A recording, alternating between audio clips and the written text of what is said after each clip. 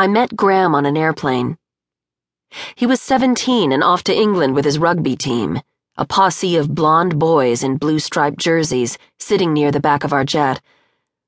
I was 16, on a school trip to Paris and London, the first time I'd be abroad without my parents. We both came from suburbs east of Vancouver, which was where we embarked. After takeoff, we talked sitting on the floor of the jet, amid our respective classmates, pretending a more sophisticated knowledge of our upcoming itineraries than we actually possessed. By the time we landed in London, where our paths diverged, it was clear to me that travel without parental supervision led directly to the exchange of phone numbers with cute boys.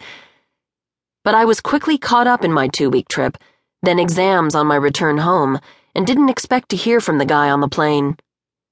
I was surprised the first time he called and asked me to go to a movie, all the more so when a month later he asked me to his graduation ball.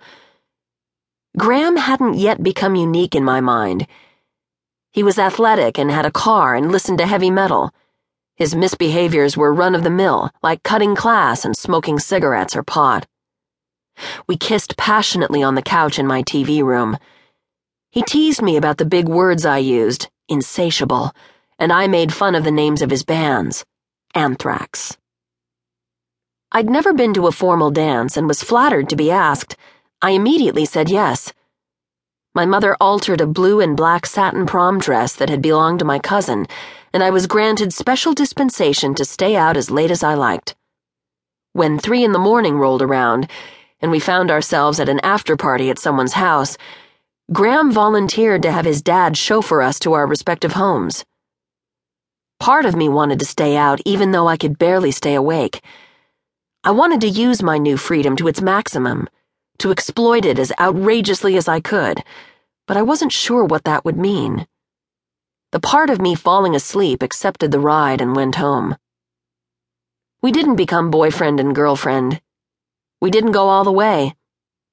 But we stayed in touch over the summer while I worked at a clothing store in Burnaby Shopping Mall. Graham became different in my mind from other boys as I learned about his singular ambition. He wanted to go away and travel. Sometimes we talked on the phone about his desire, which over those first months I knew him progressed from a hazy idea to a concrete plan. Neither of us knew anyone else who aimed to do the same thing. Many of our classmates seemed to have no plans at all, and those who did expected to go straight to university. As I entered my senior year, he scrimped and saved, working 2 jobs and living with his dad so that he could buy himself a ticket to see the world. I heard less and less from Graham, until finally he called one day in the winter to tell me that he was leaving. I admired the way he'd made his own wish come true. It wasn't until after he left, and began sending me notes from afar, that I began to really fall for him. First from Hawaii, then from Fiji, then from Australia.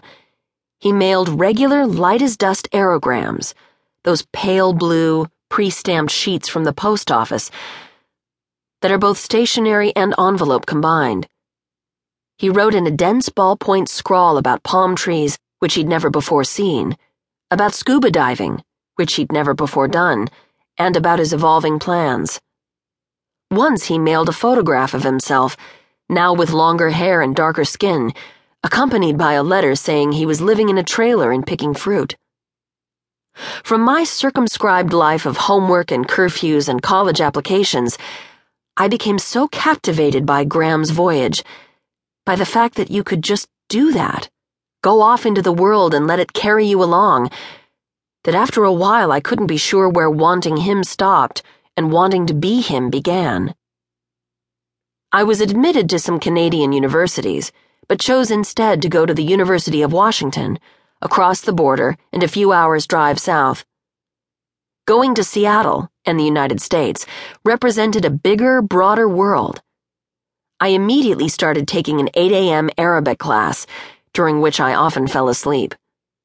Part of my desire to take Arabic was that it was the most distant, exotic thing.